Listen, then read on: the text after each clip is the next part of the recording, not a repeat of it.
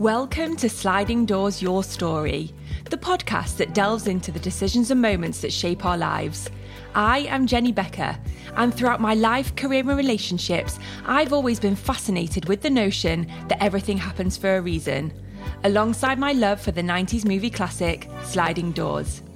Have you ever really thought about those moments that shaped your life? Those decisions that could have gone either way in the opportunities presented to you? Sliding Doors Your Story delves into your extraordinary moments and decisions that built the path of your life. Through your applications, we have curated a mini-series with amazing people taking us through their amazing Sliding Doors moments. We will reflect on how a decision or moment changed the course of their lives and how things might have looked if they had never happened. I'm really excited to announce that for this series, we have partnered up with Birksea, who you may have seen on this season's Dragon's Den. Birksea is a super clean and refreshing alcoholic sparkling water, which is also known as a hard seltzer and is sold throughout the UK. All of their flavours are made with real fruit, and on a lovely sunny day, my favourite has to be opening up a can of peach and raspberry. And the founders also set up the brand in a sliding doors moment themselves in Toronto's Birksea Park. So we're now asking you to create your own sliding doors moment and have a Birksea with your friends this spring. So whether it's taking the time to listen to a podcast or just having a moment to yourself, taking that time to think about your sliding doors moment. And while you're at it, you can get 20% off your first order using the code sliding doors on their website, www.birkseadrinks.com, where you can also tell us your sliding doors moment by entering it through the website. Enjoy the episode.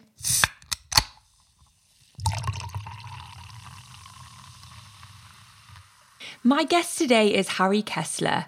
Harry is 91 and lives in Southport, and today he's opening up all about his accidental life and a truly life-saving moment that happened to him as a child that ultimately led him to become a Holocaust survivor.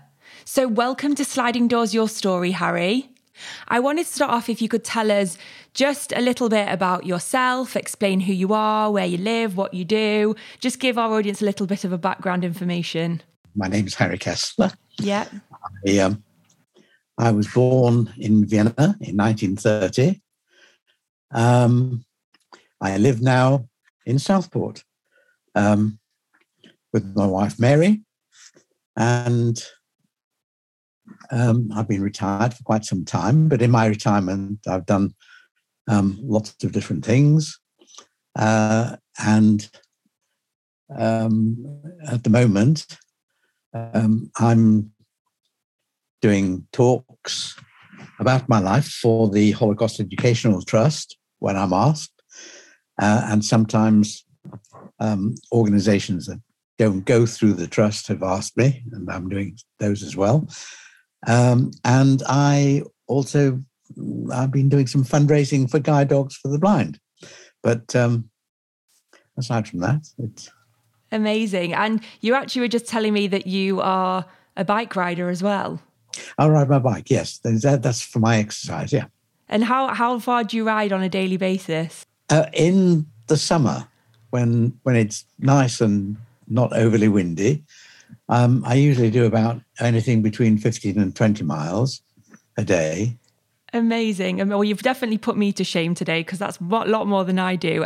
So you mentioned there that you were born in Vienna. And I guess before we start talking about your actual sliding doors moment, do you want to explain very briefly how you actually ended up and your family ended up in Vienna in the first place? Because this dates all the way back to your grandparents, doesn't it? Yes, my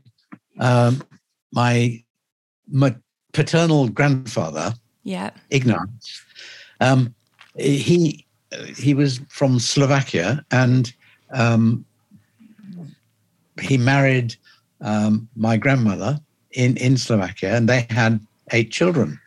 Wow. He contracted cancer sometime before the First World War, and it was suggested to him that he might find a surgeon in Vienna who could deal with it, or a doctor in Vienna who might be able to deal with it. And he decided that he'd go for that. So he picked up his whole family and they all moved to Vienna. Wow. He didn't survive. The cancer got him and he died. But my grandmother and her children remained in Vienna. Which are your parents? And my father Yeah. was one of those children, yes. Amazing. So actually you had a little sliding doors moment even before the actual sliding doors moment, because you ended up being in Vienna in the first place. And you mentioned there that you share your story a lot with schools and universities, and there are so many refugees still around the world today, and it's such an important story to keep telling. Why is it so important to you that your story lives on? Well, it's absolutely imperative that the story of the Holocaust should not be forgotten because of the terrible things that did happen. And if you educate young people and tell them what happened, and that they should not allow this kind of thing to happen, if they come across anti-Semitism or anti-Muslimism or whatever, they should not stand back quietly and do nothing. They should stand up and call it out and try and stop it that way.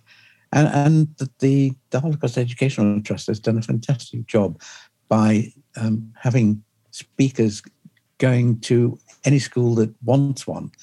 And the schools themselves have produced non-Jewish ambassadors who are the young people that have set themselves the task of preventing such things ever happening again.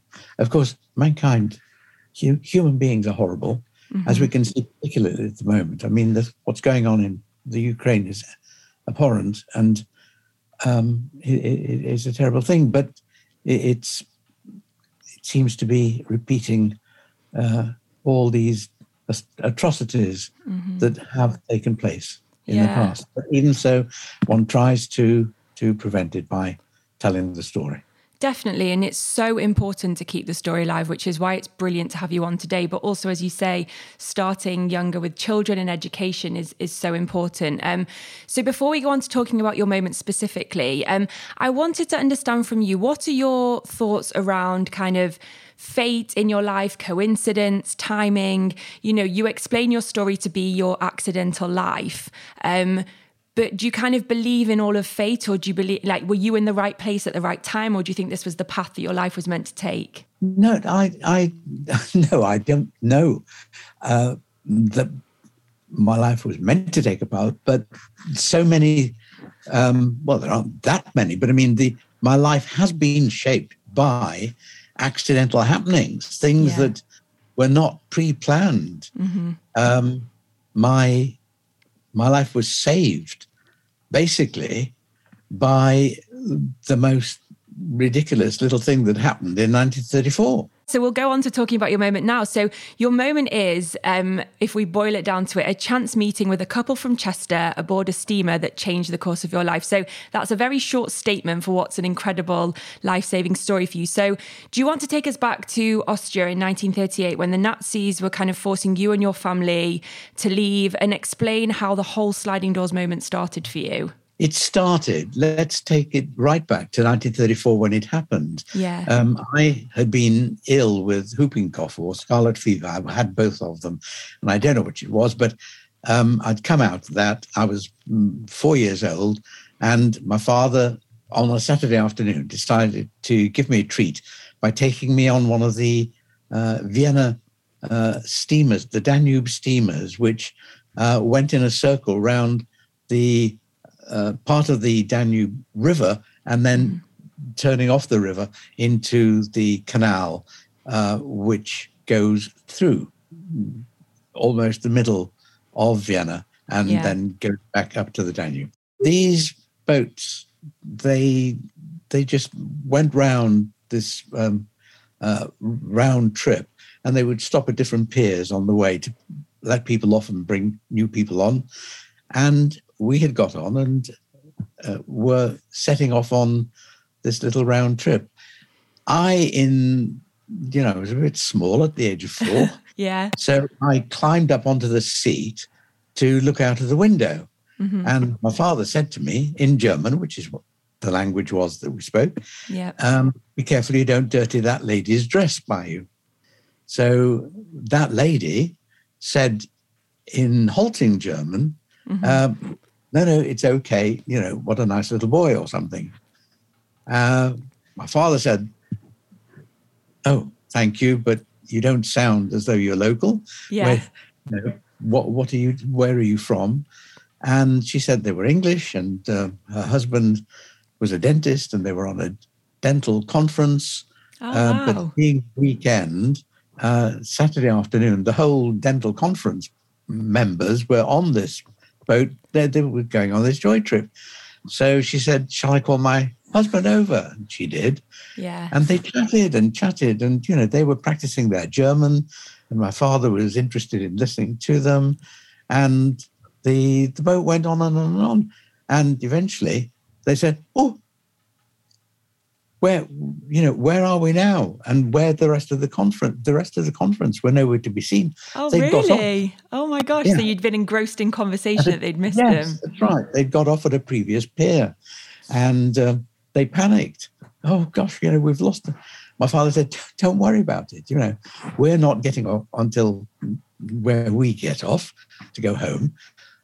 Why don't you get off with us? Come back to our apartment, have a cup of coffee and some of my wife's excellent baking," which then she made wonderful cakes, my dear mother. "And then I'll take you to your hotel." So they said, "Oh, thank you very much." And when he was taking them back, he also said, "Have you got anything on for tomorrow, Sunday?" And they said, "No. My wife and I to take you on a little tour of Vienna, show you around a bit." And they said, "Oh, that'd be lovely." And they did that. And that was that. The Mr. and Mrs. Jones, they were. Yes. And it was a nice little holiday friendship, but that was it. And you just thought, you know what? Yes. We'll never see them again. So, yes, of course. That is exactly what we thought. But it was a little while later, Mrs. Jones sent a letter. And I have got that letter. Amazing. I've got the original letter still. Yeah. But this is the... Wow. it goes amazing. Backward, isn't it? And I'm guessing that she had your address because she'd come to your house for tea and cake. Yes. Yeah. They did have our address. And she wrote this letter just saying in rather poor German, "My dear Mr. Kessler, we have nothing forgotten. I can the German not well write, but we think often out of view, and that's so nice, son." Oh, that's lovely. That's the literal translation, but we know what you were trying to say. Exactly. And that was that. That was the letter. My father put it down. He put it in his papers somewhere. That was it. That was 1934. Yeah. Between 1934 and 1938, of course, Hitler came to prominence and started the anti-Semitic ways that he continued.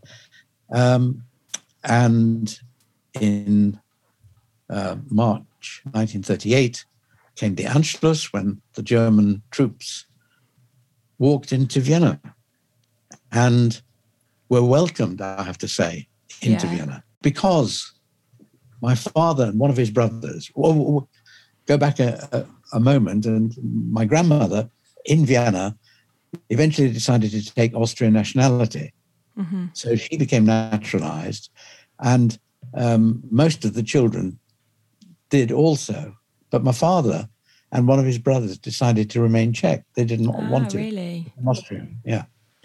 So that's another thing, why he wanted to do that, I don't know. I never asked him.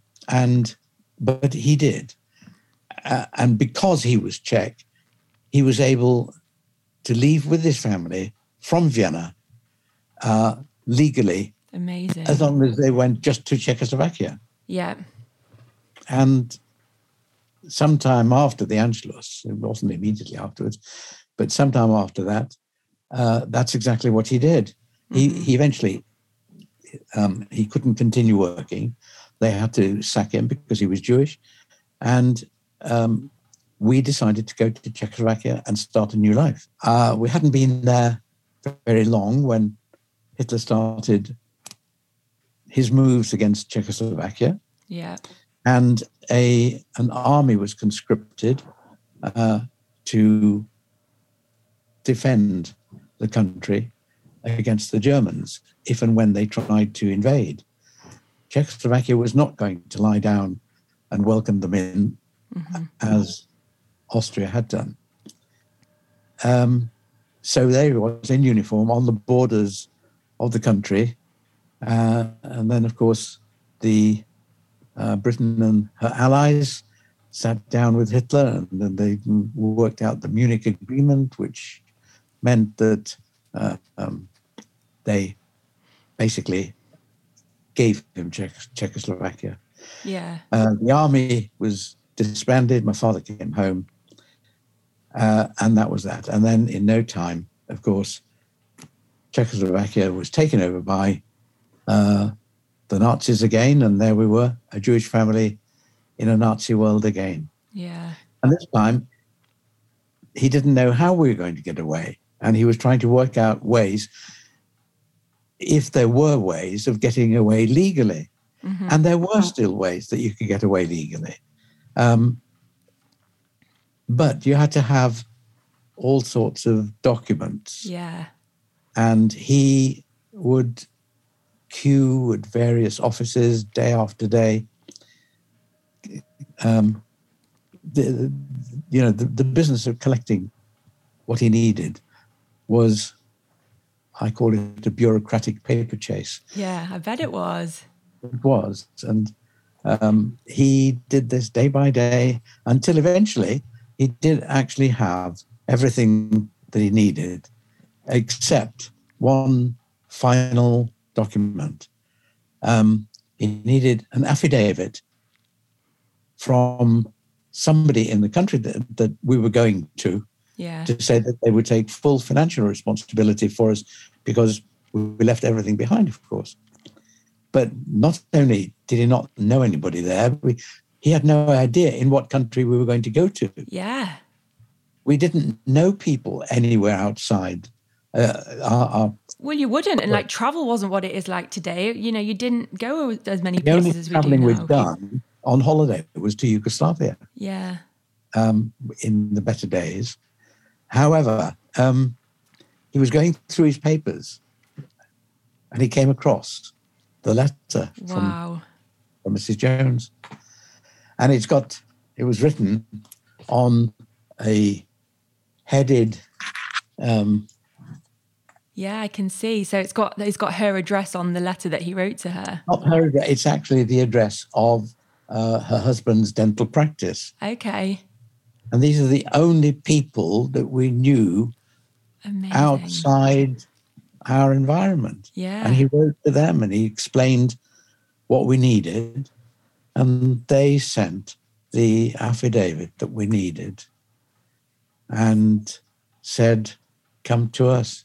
Amazing. And that's like, I know you've described this before, but I think it's a bit of a miracle finding the letter in the first place and keeping the letter, but then for them to write back and say yes. But I mean, it's still just, even what you described, I mean, if we really think about it, you know, it's every moment of the story along the way is what has saved your life. Because if you'd not been sick, your dad might not have taken you on the boat that day. If, you know, they hadn't have got under the seat. Exactly. If they hadn't played, if the couple hadn't missed their spot, they would never have known where you lived and wouldn't have been able to write to you. So there are so many amazing, tiny little things that happen to basically save your life. And I think the moral of the story a lot of the time is kind of the kindness that you can give to strangers and where it can take you. Kindness to strangers, you've said the very words. That is one of the things that I talk about when I'm giving my talk. Kindness to strangers and what it can result in. And in our case, it resulted in the saving of our lives. Massively. And, you know, it's also lovely that you actually ended up meeting a couple that were as kind as you. And that's kind of why potentially that fate moment did happen for both of you. So when you went to England, how long did you stay with the family for? And are you still in touch with them today? We lived with them for about a year, but my father not as long as that, because we arrived in England in May 1939. And of course, in September 1939, the war broke out. And then soon after that, a free Czech army was formed in England. Yeah. For Czech citizens who had come over and who wanted to fight. Yeah. And they were, of course, allied to the British Army, but they were a separate unit called the Free Czech Army. So my father went off in that. And my mother and I, in the meantime, I mean, when we arrived, we didn't speak a word of English. Yeah. So we had to learn the language. But that comes very quickly to somebody aged 7, 8. Yeah. My mother was allowed to take a job, and she found a job in Chester there was a food office. They issued ration books and did these things. So she got a job there and was working, earning money, and she wanted more independence. So we left the Joneses, and she rented a couple of rooms somewhere in Chester where we lived. I had gone to a little village school, first of all, near Churton, and been bullied there because they didn't speak English properly. So the Joneses and my mother decided that this was no good. And the Joneses said, well, our boys went to Hampton House Prep School, which is a weekly boarding prep school. Let me have a word with the head, which she did. Yeah. And said, we've got this family with a son. They've got no money, but he needs to go to school. What are you prepared to do for him? And he said, I'll give him a free place for a year, at the end of which he'll have to take the school scholarship exam. And if she passes that, he can stay on free. But, it's dependent on that. And I went there. Amazing. And are you still in touch? I'm sure, did you stay in touch with the family your whole life? We did actually. During the war, we lost touch with the Joneses. There was too much going on. My father was in the army. My mother was working. I was going to different school. And we did lose touch. But I know that at one stage after the war, when Mr. Jones, the dentist, died, I know that my parents went to his funeral. I was told that basically by a member of the Jones family much later, because I have reestablished a connection with the Joneses, because about 10 years ago, as recently as that, my wife and I were in Chester. We like going to Chester. It's a lovely town. And we were wandering down a particular road, and I saw a side road that said Whitefriars, which was the address on the letter. The dentist, wow. And I'd been to his practice address before. So I thought I'd just go and see if I could recognize it again. And I did. I went there, and I thought this was it. Walked upstairs, and it was a dental practice, very busy now. I told the receptionist why I was there, and I heard that not only, of course, were the two Joneses who had brought us over, they had passed away, but of their two sons, the one who had taken over the dental practice had died the previous year. Oh, wow. And the other one, who was now in his very late 80s, he was still alive, but he wasn't a dentist. Okay. But anyway, I left a card. She said that the widow of the one who had died was still around, and Kate used to come to the surgery for... Oh, amazing. For her teeth. Yeah. So they passed my card on to her, and she did ring me, and we got together, and we met up with her and her daughter, Helen, and Bill, the son. The son, yeah. Elderly Amazing. wife. He didn't last long after that, I'm afraid. But she and her daughter became good friends of ours. And although she, the widow, has since died about 3 years ago, Helen, her daughter, is a very good friend of mine. And we meet up in Chester occasionally, but we're constantly in touch by email and things. So our relationship with the Joneses has been reestablished. Yeah. How lovely. And if all of your parents could look down on you, it must be so of them. And you really, really have had, as you say, an accidental story. And it's such an important story for people to hear, because I think, firstly, as you said, and as we kind of both said, those acts of kindness, you just never know where they're going to lead. But, ultimately what I tend to ask people on the podcast is, where do you think you'd be without, that one moment that happened? And unfortunately, the sad part of all of this is exactly what would have happened to you, and you were an extremely lucky person. And this is such a life-saving moment of a chain of events that happened that brought you to where you are today. And just thank you for sharing your story with everybody and with the podcast, because I think, as you say, especially in what's going on today, it's really important for people to understand that, writing that one letter, talking to that one person can change somebody's life. It can. Oh, thank you so much, Harry. It's a pleasure. Thank you. Thank you. Thank you so much for listening to this episode of Sliding Doors.